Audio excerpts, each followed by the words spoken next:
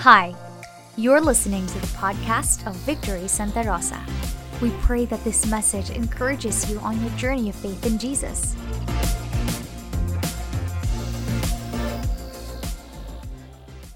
Ngayon, nasa campus series na tayo na tinatawag nating If You Know, You Know. So, IYK. So, familiar ba kayo sa mga internets lang? Maybe yung iba nakakunot yun. Ano daw yun? So, ito yun, yung BTW, PLZ, BRB. Maybe some of you already heard that, no? At some point na sinabi sa inyo ng anak nyo, narinig nyo sa anak nyo, narinig nyo sa mga kabataan ngayon, no? Ano nga ibig sabihin nun? For some, MAPA, WDYM. Ano daw yun? What do you mean? Yun lang po yung ibig sabihin nun. Anong ibig sabihin nito? For some, LOL. It's laugh out loud. Yung ayaw na mag-type ng napakahaba na ha ha ha ha. Kasi gusto na lang i-type na LOL na lang. So itong mga to, it was used as internet slang na ginagamit ng mga kabataan ngayon. And right now, yun yung title, yun yung direction ng series natin ngayon. And bakit ba tayo as a church nagkakaroon ng campus series? Because as a movement, mahalaga po, naniniwala po tayo na bawat kabataan may plano ang Panginoon para sa kanila. As a campus ministry, we believe in the power of God that transforms their lives. Kaya po meron tayong campus series. And you know what? Every time we talk about campus series, kada linggo, we talk about God being a multi-generational God. Dito po sa room natin ngayon, may iba-ibang generation, no? May grandparents, may parents, may anak, may apo, and everything, no? Sa kada henerasyon, may mga pinapasa tayo. So we will going to talk about the need to pass on something, no? As a Filipino, 'di ba, bilang isang pamilya, gusto natin na yung pagsi-celebrate ng Pasko, sama-sama together. 'Di ba? Hindi pwedeng may mawala, kailangan lahat nandoon. At yun yung gusto nating ipasa rin sa kanila, sa mga magiging anak nila, 'di ba? Yung mga kultura na paggamit ng po at opo na iniisip ng iba baka nakalimutan na ng kabataan. 'Di ba? Kaya po mahalaga na ipasa yung mga ganong culture, mga ganong lessons and principles in life. But more than ever, ano nga ba yung pinaka-need na ipasa natin sa susunod na henerasyon? And I believe that the thing that we need to pass is the Word of God. Diba? Ang dami nating lessons in life, ang dami nating principles and experiences, and that are good. Okay lang po yun na natututunan ng mga bata yan. Pero above all, it is important and rightful for us to pass the Word of God. Kasi in the Bible, merong isang generation that failed, nagrebelde yung mga tao because they failed to pass on the Word of God. Nung time nila, yung Israel, nung time ni Joshua, nung si Joshua pa yung nagli-lead, di ba makikita po natin yun sa unang part ng Old Testament. The Israel or the Israelites serve God faithfully. Kaya po tinawag yun na Joshua generation. Maybe some of you are familiar with that. Sila po yung generation ang full of purpose, full of faith, full of wisdom. They really honored the Lord sa lahat ng ginagawa nila. But when Joshua, their leader, died, doon na po nagsimula yung generation ng puro generation of rebellion, generation of stubbornness, generation of pride.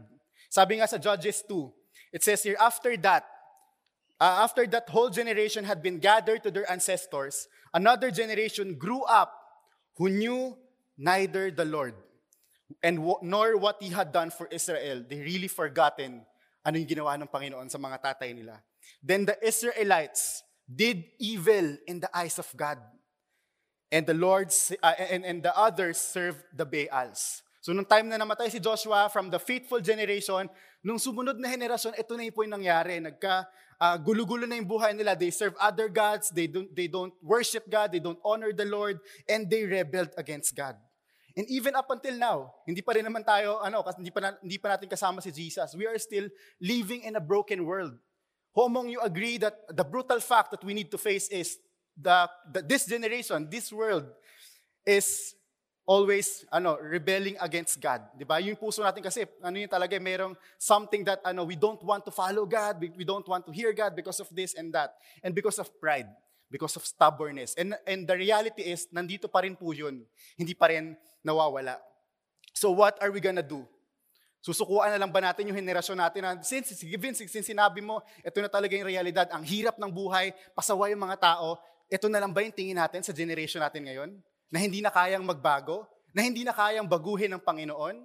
Or are we willing to answer God's call in each one of us. Ano ba yung calling ni God? For the older generation, for the current, sa mga parents, grandparents, are we willing to raise and train the next generation? And for those of you who are students, who are young people, are you willing to answer God's call to love and obey God even while you are young?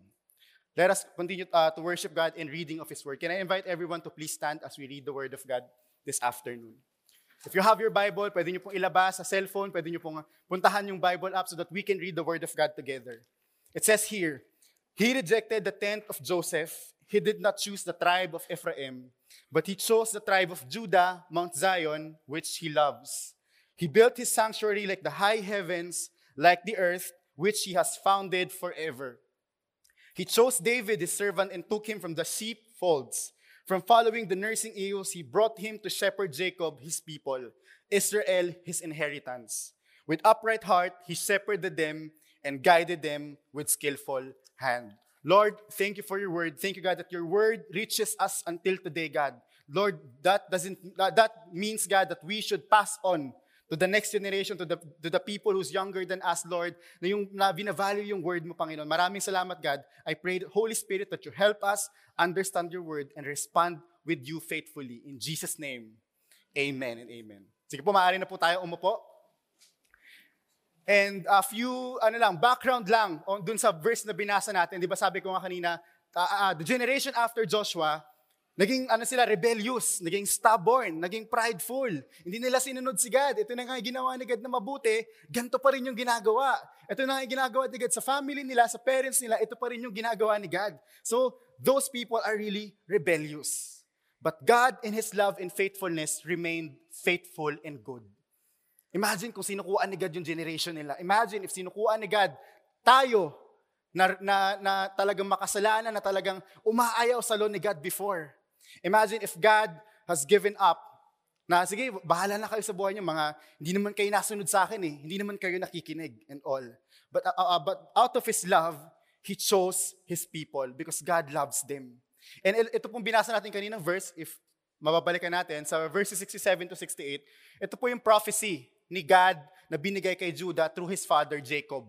So si Jacob, nung mamamatay na siya, ito yung sinabi niya, binilis niya yung anak niya bago siya mawala, na your brothers will praise you and all. And makikita po natin yan sa Genesis 49, if you're going to take note of that. Pwede niyo siyang basahin mamaya. And it sounds and speaks so much volume of what or ano yung mga salita na binibitawan natin, especially as our parents, di ba? Mga magulang natin, kayo pong mga parents, di ba? When was the last time we spoke life, we spoke blessing, we spoke encouragement sa mga anak natin? When was the last time na pinuri natin sila? Ang galing mo, anak, good job. Anak, I'm proud of you. When was the last time we speak life in them na kahit iba yung nakikita natin na grabe, susuko na ako, ayoko na. When was the last time na sinabi natin yan sa ating mga anak? And if you are a student, when was the last time you speak blessing to your parents? Uy, bago yun na. Akala ko yung parents lang dapat yung mag-bless sa anak, hindi. As a student, as a young people, you can also bless your parents. Kanina sinare ko to, hinatid ako ng tatay ko, nakamotor kami hanggang dito sa Robinsons. And every time na hinahatid niya ako, I use that time and opportunity to pray for him. Hinawakan ko sa balikat, sabi ko, Lord, always protect my father. Na hindi ko siya laging kasama, pero alam ko, pinoprotektahan mo siya. I speak life and blessing, I speak favor, I speak provision, I speak healing and health. And the same thing, we can also do that as a student. If you're a student here, if you're a child here, if you're a son or a daughter, you can always speak blessing to your father and your mother and your grandparents. Kasi hindi yun usual sa ating Pilipino. But this time, as we receive that, bilang anak, kaya ko palang i-bless yung magulang ko, na kahit bata pa ako, kaya ko silang ipag-pray. Na kahit bata pa ako, kaya kong maging mabuting example sa kanila, maging mabuting anak, maging mabuting kaklase sa mga kaklase nila. And you know what? A lot of people already gave up to this generation. Ay naku, wala nang pag-asa yan. Wala nang mararating yan. Maybe some of you, kung ikaw yon, if not all, may nasabi na tayo or sinabihan tayo mismo na, grabe, ang tamad mo, wala kang mararating sa buhay. Ayan, kaya ka ganyan hindi ka na umaasenso. Hanggang dyan ka na lang. Maybe we spoke that same exact line sa buhay ng mga estudyante. And even kayo, nung bata kayo, Maaaring nasabihan na rin kayo ng mga magulang ninyo o ng ibang tao. But you know what? Because God loves us, we can also love the next generation and believe in them. We believe in the next generation because God believes in them. Hindi pa po tapos yung laban. Kung ang tingin natin sa next generation ay wala na, patapon na yung buhay nila, hindi po, dahil mahal na mahal sila ng Panginoon at may plano ang Panginoon para sa buhay nila. Hindi pa po natatapos ang mundo. Kung ang tingin nyo sa anak nyo, wala nang pag-asa at tamad, hindi nakikinig, matagal nyo nang pinagpipray, ang Panginoon po naniniwala sa kanila. Naniniwala ang Panginoon na may plano siya para sa mga anak nyo, para sa susunod na salinlahi. At bilang current generation, we do not lose hope. They are not worst case scenario. They are not the worst. Because we can see them with how God sees them. We can see them with faith. We can see them in the eyes of love. We can see them na may ginagawa si God sa buhay ng mga anak natin, sa buhay ng mga kaklase mo kung estudyante ka, sa buhay ng mga apo mo, may ginagawa ang Panginoon. Let's always believe in the next generation. I pray na tayo ngayong henerasyon na to, tayo yung henerasyon na mananalangin, susuporta, unang-unang maniniwala sa calling ng mga estudyante, sa calling ng mga tao na mas bata sa atin. Because at the end of the day, tayo, aalis rin tayo dito sa mundo at sila rin yung papalit sa atin. Let's always believe in them. And as we continue in verse 69, it says here, He built His sanctuary like the high heavens, like the earth which He has founded forever. No Old Testament, tinutukoy po dito was the physical temple where the presence of God is. First, it was placed at Shiloh. Pero nung nilipat siya ni God sa Mount Zion, and yung Mount Zion, it was a high place. Sabi sa Google, it was 2,500 above sea level, so napakataas niya. Yung kumbaga, I remember the verse in Matthew na sabi, you will be salt and light. The people, you are the salt and light of the earth. You are set on the hill. Makikita ng tao yung kung sino ka, kung sino yung pinipraise mo. And alam natin, in the New Testament, hindi na yun, we're not anymore talking about the physical temple. Ang pinag-uusapan na dito is yung tayo mismo, yung katawan natin, yung sarili natin, di ba sabi sa Corinthians, we are God's temple. And you know what? God has given us His Spirit for us to be able to make His name great. So yun yung purpose po natin. Maybe some of you, anong purpose ko? Ang tanda ko na, or ang bata ko pa, iniisip ko, ano yung purpose na binigay sa akin ni God? No doubt, our purpose is to give glory to God. Because we envision that every generation will give glory to God. Alam niyo po, ang dami natin pwedeng ipasa sa mga anak natin, sa mga bata, ituro, ang daming principles. Ang dami na po yun ngayon, lalo sa day and age ngayon, isang click mo lang sa computer, nandun na lahat. But what is the most important thing that we need to pass on is the Word of God. And they would always think, yung gagawin ko na ba to, will it give glory to God? Yung decision ba na pinili ko, mapupurihan ba yung Panginoon? Mapaparangalan ba siya? Tayo po as a current generation, we can teach them to always give glory to God. Na lahat ng gagawin nila, hindi dahil magaling sila, hindi dahil nakikita natin may pag-asa sila, kundi dahil kailangan nilang, sila po mismo yung magbibigay ng glory kay God. And in verses 70 to 72, tuloy po natin, He chose David, His servant, and took him from the sheepfolds.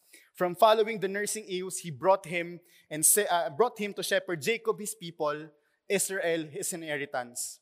With upright heart, He shepherded them and guided them with skillful hand. Siguro sa generation natin ngayon, if I were to define or introduce David, ganito yung itsura ng bio niya. Sige, can you show that on the screen? Ayan. He is from the tribe of Judah, the youngest son of Jesse. Famous, he slayed the giant named Goliath. Diba? A humble and faithful shepherd, a talented musician and harpist, and chosen by God. Siguro yan yung profile ni David ngayon. No? O kumbaga siguro kung may Facebook siya, inad na natin siya ngayon. Tad-tad na siguro siya ng friend request. But this was the profile of David. Ito siya. Di ba nakilala natin siya, he defeated Goliath and naging humble shepherd boy and turned to be a king. Pero paano nga ba siya tinawag ni God? Di ba? Tinawag siya ni God out of that sheepfold. Sige, next photo we have here. Ito yung ginagawa ni David during that time. Faithful lang siya. Kasi nung time na yun, naghahanap na ng new king. So si God, through Prophet Samuel, sinend niya, sige, pumunta ka sa bahay nila Jesse. Hanapin mo nandun yung susunod na king. So itong si Jesse, syempre, ito yung anak ko, gwapo, matalino, matangkad, sige, pwede itong maging hari. Ito pa si ganto, ayan. Pero sabi ni Samuel, hindi yan. God doesn't look on the physical appearance, but He looks at the heart. Until he saw David doing this at the sheepfold. Sabi niya, sino yun? Sino yung batang yun na nandoon? His name was David. And that time, Saul anointed his head na sinabi niya na, you will be appointed as king. So lahat po tayo, meron tayong ganyan. Meron tayong current sheepfold. So tayo yung David ng generation ngayon. And tayo, God has entrusted us different sheepfolds. Maybe if you are a young professional, ano ba yung sheepfold mo ngayon? May it be your projects, may it be your company, na nandun ka ngayon, Lord, ang hirap-hirap, gusto ko na mag-resign. Stress na ako, ang toxic sa trabaho and all. God is calling us to steward it well and be faithful. Na kahit mahirap, alam mong, inintrust sa'yo ni God yan, kaya ka nandyan. Maybe you're a parent. Your sheepfold right now is your own family. Kamusta po tayo when we train our kids, our children, to be faithful in the Lord? Na kahit po tayo, hindi tayo magaling on our own, basta alam natin, pinupoint natin sila kay God, okay po yun. Na kahit hindi natin alam yung mga principles of parenting, skills and all, alam natin na nagiging faithful tayo kay God as we steward them, as we always point them back to Jesus Christ. And as a student, your sheepfold right now is your school. And your calling now is to be a student. And God is calling you to be faithful. Kung alam mong estudyante ka ngayon, ang calling mo maging student, like David, be faithful with that. Mag-aral ka ng mabuti, huwag ka magpupuyat, gawin mo yung best mo, di ba? If may exam, mag-aral, mag-review ahead. Because God is calling us to be faithful to our sheepfolds right now. Lahat tayo may kanya-kanyang ganyan. Maybe you're thinking, ano pa kaya yung sheepfold na inintrust sa akin ni God at tinawag niya ako maging faithful? And paano nga ba nilid ni David yung mga ganong tao? Diba? If I were David, Lord, ayoko. Ang re-rebelde ng mga taong yun. Ayoko ng mga ganon. Ang hirap mag-lead. No? But how God also wants us to lead.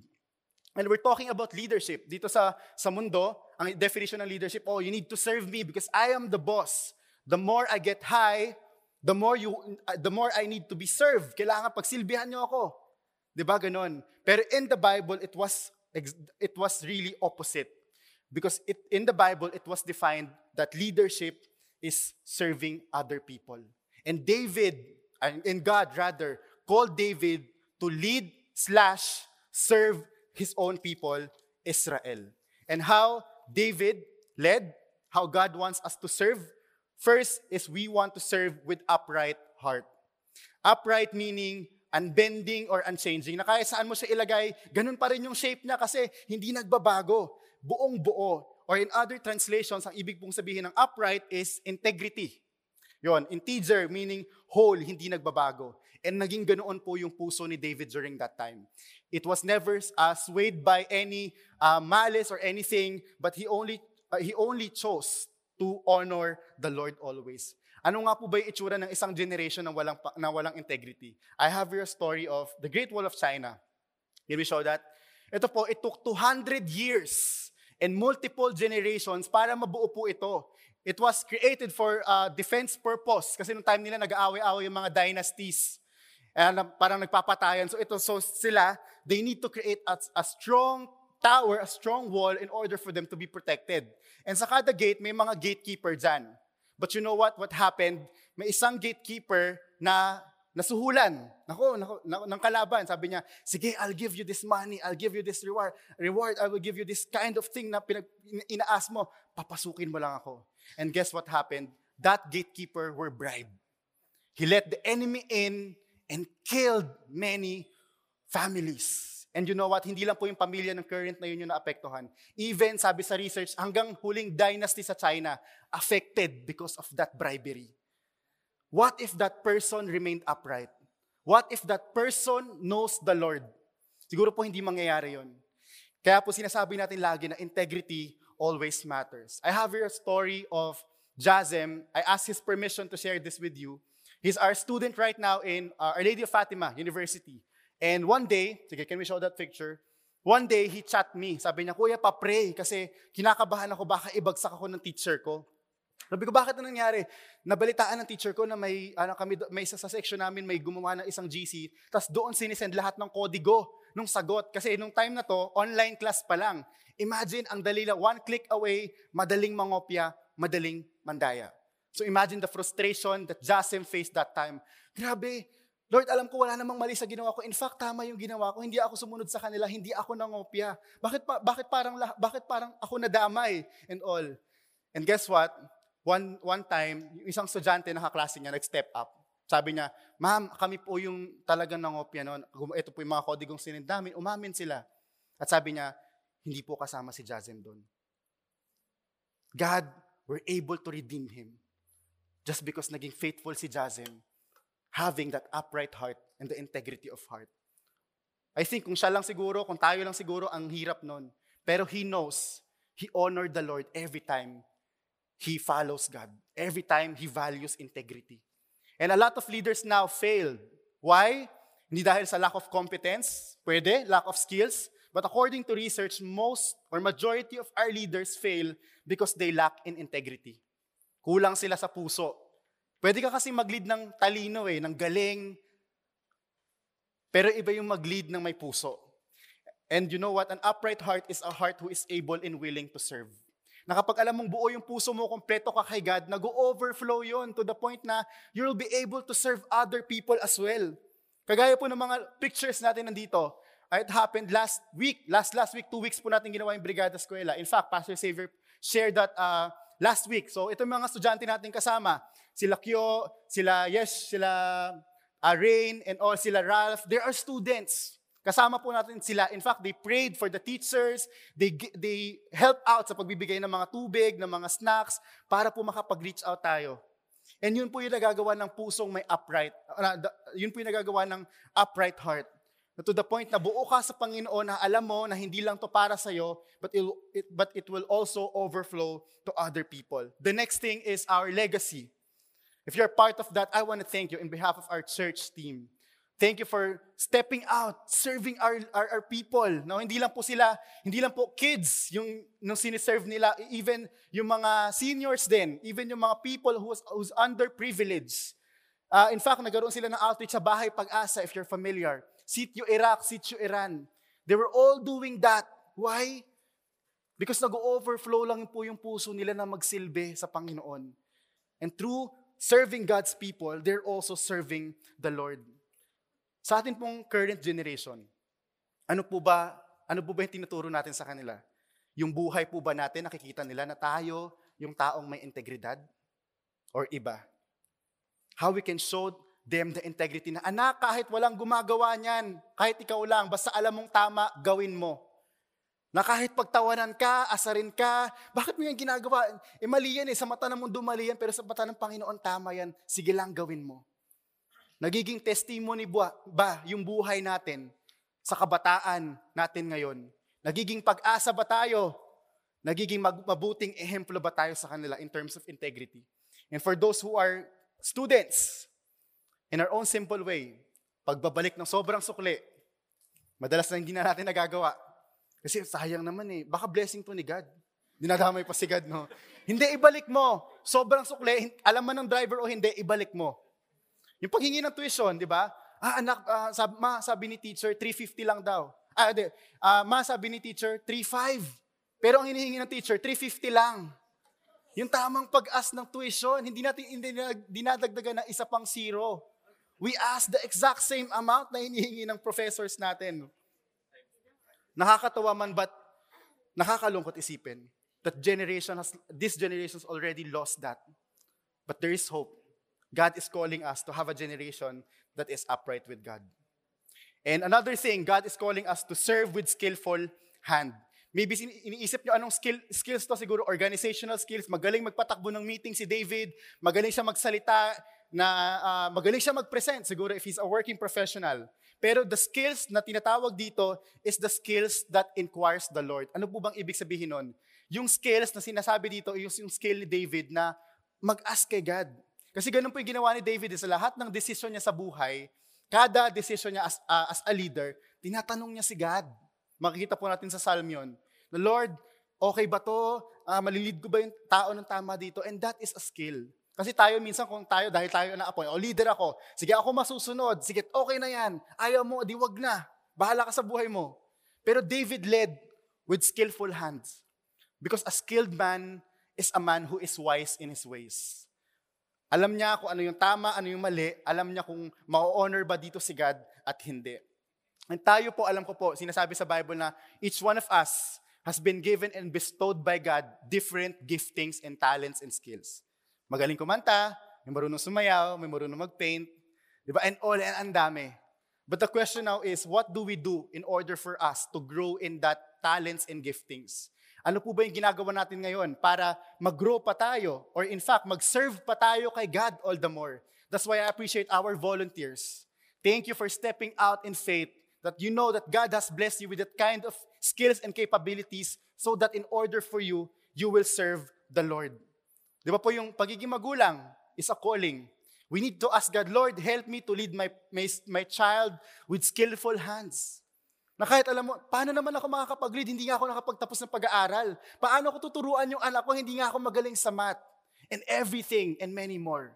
But you know what? We can always lead them, kahit ano pa yan, with the skillful hands when we inquired and devote our time with the Lord. Na alam lang ng mga anak mo kahit hindi natin alam yung mga ginagawa natin sa buhay, basta alam niya lang yung nanay at tatay ko, kilala si God, okay na ako. Na yung anak, kung kayo ay isang magulang na yung mga anak nyo basta kilala lang si God, it's fine, it's okay, it's all right. And tayo bilang isang mga estudyante, how do we use our giftings, di ba? Meron ba mga tao sa buhay ninyo na nagko-correct sa inyo every time nagkakamali kayo? Meron ba mga tao nagsasabi sa inyo, nagpipray sa inyo, kino-coach kayo, mini-mentor kayo kapag nagkamali tayo? And I have here a story. I also asked his permission. In fact, he's here. He's one of our students in STI Santa Rosa. His name is Roy. So he's currently attending my group. So si Roy, na-reach out siya when he was a student. And last pandemic, sabi niya, Kuya, I felt the need also to reach out with my classmates. Pero yung pandemya at yung hindi face-to-face class, hindi po naging hadlang yun para gawin niya kung ano yung sinasabi ni God sa kanya. In fact, he made an online outreach to his campus in STI. Online. Di ba pwede na sabihin, Kuya, next time na lang ako mag-reach out, mag-serve. Kapag okay na, kapag nakapag face-to-face na. But that doesn't stop Roy to fulfill and serve God in his calling. And even Roy shared last time sa ating trainings. Siya na po yung nag-share. And imagine, with that skillful hand, we can serve God and serve other people. Another story here, we have is si Glenna. Nung time ng pandemic, nagkaroon din po siya ng urge to help the community. So ang ginawa niya po, nag-ipon siya ng mga kalakal, yung binenta niya. Tapos nung nalaman nila yung pinagbentahan niya, syempre kailangan niya ng pera sa pantry, so kailangan niya ibenta yung mga nakalakal nila. Tapos yung bumili, nalaman niya na may colon cancer yung isa sa pamilya niya. So ang ginawa ni Glenna at saka ng mga friends niya, sige, manong sa inyo na lang po ito. Then they questioned, paano na tayo makakapag-serve ngayon? But you know what? God made a way. Many of her church mates, many of her friends, nag-donate, nagtulong-tulong para makapag-start ng small community pantry. They started this in Santo Domingo. So ngayon, itong si Glenna, together with his friends, nakapag-initiate sila na isang small effort and initiative, which is yung community pantry. Imagine that is one student who's being empowered by God to serve his community or her community. Praise God. And you know what? We cannot underestimate God. Isang estudyante lang. Hindi po yan isang estudyante lang. One student represents a family, and one family represents a nation, and a nation represents a world. Imagine the impact that we are making if we reach at least one student in our lives. Lahat po tayo may mga kilalang estudyante sa buhay natin. And I hope and pray that we will train them with skillful hands. Yun po yung ginagawa natin as a campus ministry. We empower students for life, for leadership, for integrity, for faith, and excellence. Ayan po yung next picture. Ito po yung ginagawa naming mga campus missionary nating bilang isang simbahan. We reach out to the campuses, nililibre po natin sila para lang po kausapin nila tayo. Dinidisciple po natin sila para matutunan nila na mahalin ang Panginoon. Nire-raise po natin sila bilang isang leader kasi alam natin na yung susunod na mga leader ng bansa nasa eskwelahan ngayon. Would you agree with me? Na yung susunod na boss mo sa opisina, na yung susunod na presidente ng bansa, na yung susunod na magiging best surgeons are all in the campuses. That's why we put so much effort in doing campus ministry. Naalala ko lang po yung kaibigan ko, sabi niya, if throwing my life in the ministry means a success to the next generation, so be it. Imagine, God has called us to serve. And through our campus ministry, we have been serving God through the lives of our students. And some of you are part of this. On behalf of our team, I want to thank you for praying, for giving, for sending us. Kasi kung wala naman po yung partnership namin with you, hindi po kami makakapunta sa field. We're not able to really bless the students as well. Kaya po maraming salamat. And if you are not already part of this, you have the opportunity now to be part. Like what is Pastor Xavier saying? Lahat po tayo may calling kay God to bless the next generation. And God is raising a leader that who is both upright and skillful. Because the world needs a leader who is both upright and skillful. Kailangan po ng mundo yan. Ng leader na may integridad, na pinapahalagahan at mahal ang Panginoon, at leader na kaya at mahusay. And you know what? David led them with upright heart and skillful hands only because of God. And in the Bible, he was known as a man after God's own heart. Can we show that in 1 Samuel? It says here, "But now your kingdom shall not continue. The Lord has sought a man after his own heart, and the Lord has commanded him to prince over his people." And take note, sinabi to ni God kay Samuel, or ni Samuel dun sa kausap niya, hindi pa nakakapag-lead si David. Hindi pa siya tinatawag ni God bilang leader. In fact, wala pang nagagawa si David. Hindi pa siya king nung time na to. Pero upon that, God himself said, Samuel, may tatawagin kang isang tao dyan. Natatawagin niyang a man after his own heart. And David were able to lead, serve God's people because he's after his own heart. And my prayer is that each generation will be called by God to be a generation of his own heart. Na kahit mawala na po tayo sa mundo, kampante lang tayo, na yung susunod na henerasyon, mahal ang Panginoon. Na yung susunod na henerasyon, kilala yung Panginoon. At yung susunod na henerasyon, alam yung gagawin na tama at alam ang mali at pipiliin palaging pasalamatan at pagpurihan ang Panginoon. As I end, our calling in each generation is significant. Kada isa po sa atin, maybe you're a parent, you're a single professional, you're a grandparent, you're a student, you're a kid who's here. Every one of us can work together to raise a generation who will serve the Lord. Because every generation is called by God to serve together with an upright heart and skillful hand. The question now is, are we willing to answer the calling of God to raise a generation of these people who will lead and who will serve uprightly and excellently? Last, you know what? In every generation in the Bible, nag-raise si God ng king, ng leader. But those people always failed. Nag-fail po, wala po naging successful. Even David, nagkasala siya against Uriah and Bathsheba. Yun po yung naging turn down niya, naging fall niya nung time na yun. And even up until now, kaya po pinapanalangin natin yung mga leader natin, yung boss natin sa trabaho, ang presidente natin. Because in the passage, it was already mentioned na lahat ng leader nag-fail. Kaya kailangan natin silang ipag-pray. But out of God's love, He Himself sent someone from Judah again, from the line of David, a leader in the form of a servant who gave up his life and who is upright and skillful in his ways. In Matthew 20:28 says here, "For even the Son of Man came not to be served, but to serve, and gave his life as a ransom for many." Ang hirap naman yan, Vince. Ang hirap mag-serve na sinasabi mo. Ang hirap mag-serve uprightly and excellently dito sa magulong mundo. But looking to Jesus, going down here on earth, not to be served by His people, but to serve His people and giving His life for us. Because God loves us and chose us to be part of this generation. Jesus was the ultimate sacrifice. Kaya niya po tayo pinadala kasi alam ni God, mananatili pa rin tayong rebelde sa Kanya. Mananatili pa rin tayo sa mga kasalanan natin kahit paulit-ulit, kahit sino pang king, kung sino pang leader yung ipadala niya, mag-fail yung generation natin. That's why His ultimate gift for humanity is sending His own Son, Jesus Christ, to die for us. And He came here, hindi para pagsilbihan natin siya, kundi para siya pagsilbihan tayo. So that our generation, as a generation, we can serve others by how Jesus served us. Mahirap po mag-serve, mahirap po mag-lead, especially in these times.